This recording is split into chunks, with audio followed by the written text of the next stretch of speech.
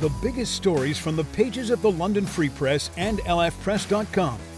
This is the London Free Press Podcast with your host, Rachel Gilbert. Hello and welcome to the London Free Press Podcast. I'm your host, Rachel Gilbert. Canada's hospitals, including London Health Sciences Centre, have been stressed to the max ever since the pandemic began, and it's become regular news that the wait times in many local emergency rooms can be half a day long or more. And there's been a huge push for masking and to stay safe amid a huge wave of influenza, RSV, and COVID-19 in the community this fall and winter. But there is a plan for some massive restructuring at LHSC. And today I'm talking with London Free Press reporter Norman De Bono about what that entails. Hi, Norman. How are you? Hi, Rachel. How are you today? I'm good. So first of all, let's kind of get an overview of this master plan. Ontario is funding this master plan for all hospitals, which obviously includes London Health Sciences Centre. So can you give us a little overview of what that entails? Sure. There's a lot of numbers are going to come at you, so bear with me. I'll try to break it down as simply as I can. But there is complexity to this, and there's a lot going on, so it's kind of tough to sort of keep a read on it sometimes. But it all starts with the province saying to hospitals, and of course in London it's London Health Sciences Centre and our second hospital, St. Joseph's Healthcare, London, saying they want to start looking 10, 15, 20, 30 years in the future about healthcare, how healthcare will be delivered. We're in a time of healthcare is changing. The pandemic really underscored, I think, for a lot of people and healthcare providers that healthcare sort of needs to keep pace more with the times, be more flexible, be more adaptive. So they're saying and as well as population has grown significantly, we haven't seen an increase, a real change in how healthcare is delivered in 20 years. And of course, population has boomed, especially in southwestern Ontario in that time. So the province has said to hospitals, we're going to give you a small envelope of money just to study change at your institution. And they're going to call it the master plan document. And at London Health Sciences Centre, they gave them $5 million to come up with a plan to study, research, and come up with a plan on how to implement change over the next 2-3 decades. At St. Joseph's Healthcare London, they gave them $2.5 million for their envelope of money to study the master plan document. And so St. Joseph Healthcare said, we're going to talk about this in 2023. We're studying it now. We have no hard numbers to really look at. London Health Sciences Centre said, already now we've just begun studying this.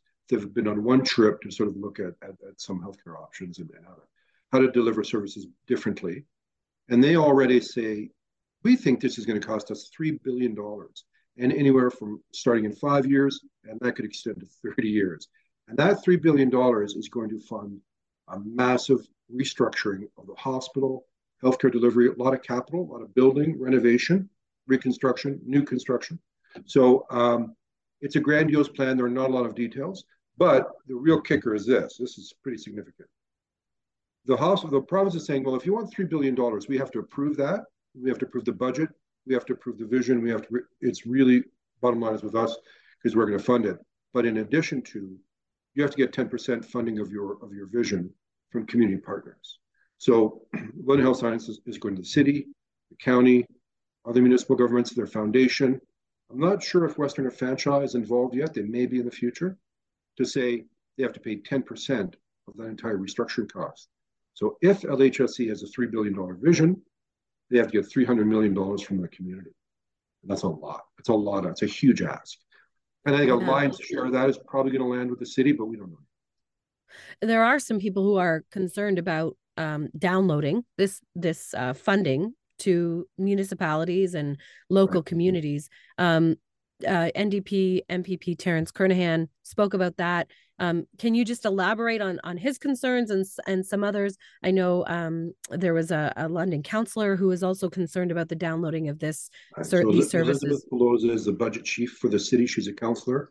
Terence Kernahan, of course, is an NDP MPP for London North Centre. But what's happened is that there has been a steady, consistent downloading of costs onto cities on areas that were once funded by the province. This is so the best example of this is healthcare, mental health care. Some would suggest that one reason why we have the housing, the homelessness issue, the poor people with mental health issues on the street is because the province basically ended funding for healthcare institutions dealing with mental health issues, download that onto municipalities, and that has not kept pace. So this sort of download, this sort of instruction to the hospital saying you have to get municipalities picking up 10% of that or a portion of the 10% is another form of downloading. It's a province saying that they don't want to pay for it without their city, the county government, other municipalities helping pick up the tab. And of course, healthcare is an entire 100% provincial jurisdiction. This is who pays for it generally.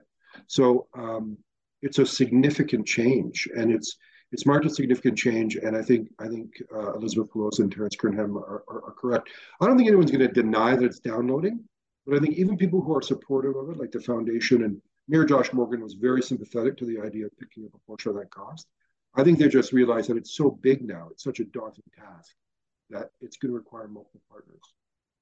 Province, hospitals, cities, county government. The idea of helping people who are homeless, dealing with mental health issues, dealing with drug addiction, it's going to require a significant approach from a lot of different partners, and they're going to have to share the cost. So that's the reality. It's really interesting that, yes, downloading is going to happen, and it's unfortunate, and that's not great.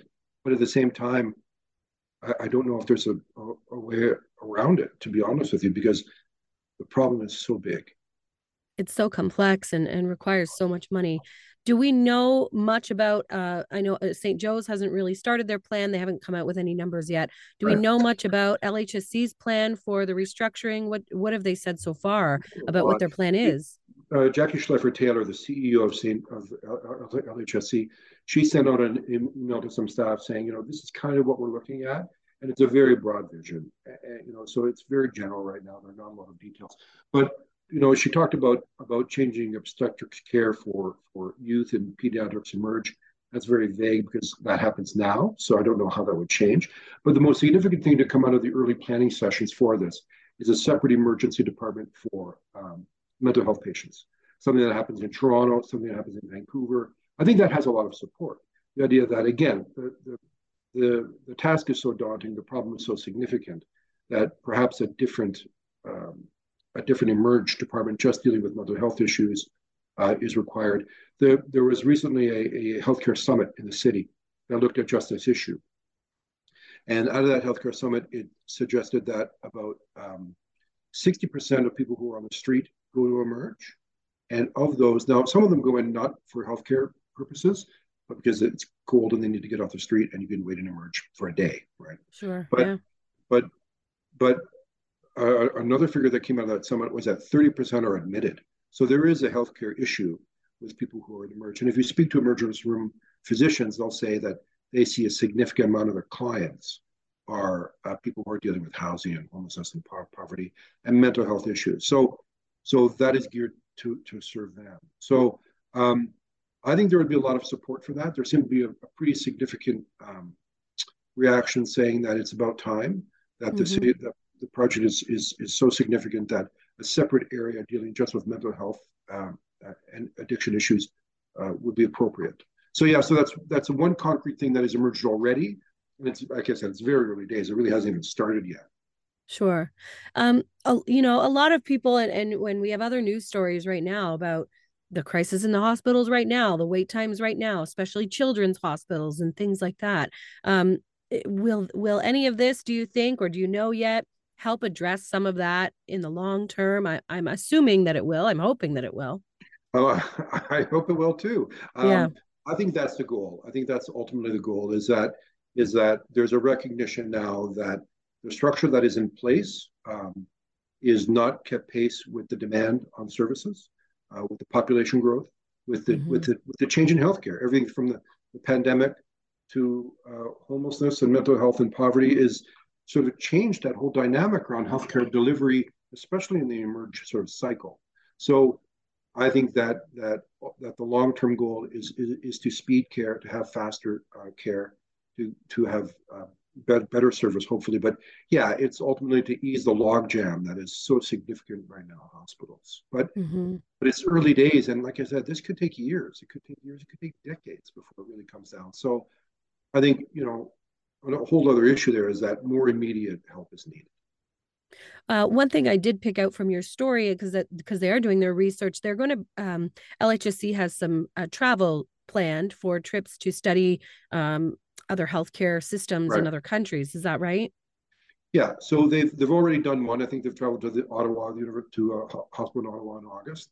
They had others planned throughout this winter. They canceled those plans because there was such a crisis in pediatric surgery wait times that they realized that they had to cancel elective surgery for children because the occupancy at Children's Hospital here in London was at 150% over capacity. So there are no beds for patients. They're not going to have people going to surgery, children going to surgery, and not have a bed for them. It's as simple as that. So that is now canceled, and I think they I think they saw that. Well, we can't be seen to be taking junkets to sort of one of them was Denmark, I think, Australia, Denmark, Sweden, Australia, Texas. Yeah, thank you. Sure. BC. Yeah. And so not in Canada anyway. No, well, there's one in BC, and they did one in Ottawa, but they can't be seen. And there's a $400,000 budget for that. They're taking 12 people with them, all LHSC execs, foundation execs, as well as Peter Devlin, from the president of Fanshawe College, was scheduled. Okay. So they were spending $400,000 on that. And I think they thought, the optics aren't going to be great on this, but that's still going to happen. It's pushed back, it's delayed. But I think Jackie Schleifer-Taylor has told me that they think it's critical to study best practice at other healthcare institutions that are advocates for change, that are leading change in their countries. Mm-hmm. And so you need 12 people. You have to go. I don't know. But I mean, they did receive the $5 million from the province to study that. She was very clear in saying operating funds and foundation money are not being used for those purposes. It's just from the special funding for the province. So I think it's okay. They got into some trouble in 2019 because they used foundation money for junkets in the Middle East.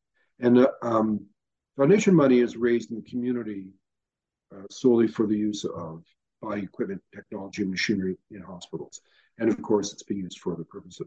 And it's interesting because the foundation has said it will pay part of the $300 million of the local portion of the $3 billion restructuring. So it has, the foundation now has about more than $120 million in cash and assets, up from $117 million last year. They have cash, but that money is donated in the community at fundraisers for them to buy technology and equipment for hospital rooms. And they're using it now for other purposes, which I think it's a matter worthy of further discussion. Yeah, then sorry, you said, I just want to clarify, you said they have the cash. Are they spending it? Have they spent it? Are they planning to spend it? Is it earmarked? Do you know? The foundation, you mean? Yeah, the foundation money. Yeah, the foundation has more than $120 million in cash and assets now. Okay. Again, up from $117 million last year. Right. And foundation has said that they will contribute to the $300 million that the hospital has to raise locally to pay for the $3 billion restructuring. Exactly how much, we don't know yet. But they've made that commitment already, so they're prepared to contribute. Another issue that's not what that foundation money is supposed to be for. But it's foundational money. I think they can kind of do with it what they want. Sure. Makes sense. Yeah. Another issue right now, of course, is lack of staff. We've lost a lot of staff over the pandemic. I'm assuming this will be part of their plan and attracting more staff to the hospital? I don't know if that's going to be part of the $3 billion restructuring, is attracting more staff. I think they're actively pursuing and trying to sort of, it's really a nursing shortage that we're talking about. I don't see that as part of the larger restructuring issue. I think the staffing issue is something that's with them today and present every day. And I think they are trying to sort of do something about that. But I think, in fairness, I think that's a critical problem across the province, if not the country. Sure. There's a nursing shortage elsewhere. So no, I think that's a separate issue than the restructuring. But I mean, we've really seen, when I did the story about how the pediatric surgery was being canceled, the Ontario Nurses Association, the union representing nurses, said, that's really a staffing issue because they don't have more beds available in pediatric hospital, in the sick kids hospital here in London, because they don't have the staff for it. So if they had more nurses, if they had more staff, they'd open more beds, they'd close units. So really, I mean, we confuse things as saying there's a bed shortage, there's an overflow of beds. It's really a staffing issue. There's been a reduction in the amount of support staff and nursing personnel at hospitals, and it really has hurt badly, I think. Yeah. So in terms of the master plan and the research that LHSC is doing and St. Joseph's Hospital, what can we expect from them? I know St. Joe's won't have anything until 2023. Right. LHSC seems to have started some of their research, but kind of what are we expecting from them over the next maybe year or two? Yeah, I think it'll be a year before we know where LHSC is and its master plan document has been revealed. We don't know yet. There's no way of knowing right now exactly what that's going to say. I think they have sort of showed their hand a bit as to where they're going to go. Mm-hmm. I think they're going to come up with a very ambitious plan, up to a $3 billion plan. That's going to say we need new buildings, we need to renovate this building, to reconstruct that building, to renovate, repair, build anew. We have to increase the size of emerge departments, create a second emerge department. We have to increase services and improve emerge services for the children's hospital as well. That's what we know concretely, but I think it'll be very ambitious. I think it'll be very grandiose. And the province may say yes, or they may say, well, that's great, but you know what? We see this as a $2 billion project, or scale it back to $1 billion. So it's really up in the air. Or they may say, no, none of it. Or the Tories may be defeated in the next election, and that's off the table. Like it's so. I was joking with my editor that I've never worked so hard on a story that may never happen. Yeah. I was wondering if if the government changes. I did have that thought. It could all be off the table. Right. But it could happen, and if it does happen, it's going to be very serious, and it's going to have a significant impact. Hopefully for the better. Hopefully it's going to improve services. Can't help but think that spending that kind of money would. But the other part of the story, which we haven't really got into, is the FAO, which is a Financial Accountability Office of Ontario, released a report in October looking at provincial spending, this provincial spending plan. And the Ontario government plans a reduction in healthcare spending over the next 6 years. It was very clear in that. And the NDP have been sort of banging the drum on this. So I think there's talk of more than $20 billion reduction in spending in the healthcare area over the next 6 years. So how they can come up with multi-billion-dollar restructuring plan and pay for that, where they're looking at reducing spending, it's going to be very interesting to watch, but I have no idea. We'll have to see how it all pans out, I guess. It seems like a big ask. It's a tall order for sure, but definitely the hospital systems need it. I mean, they need this restructuring for sure.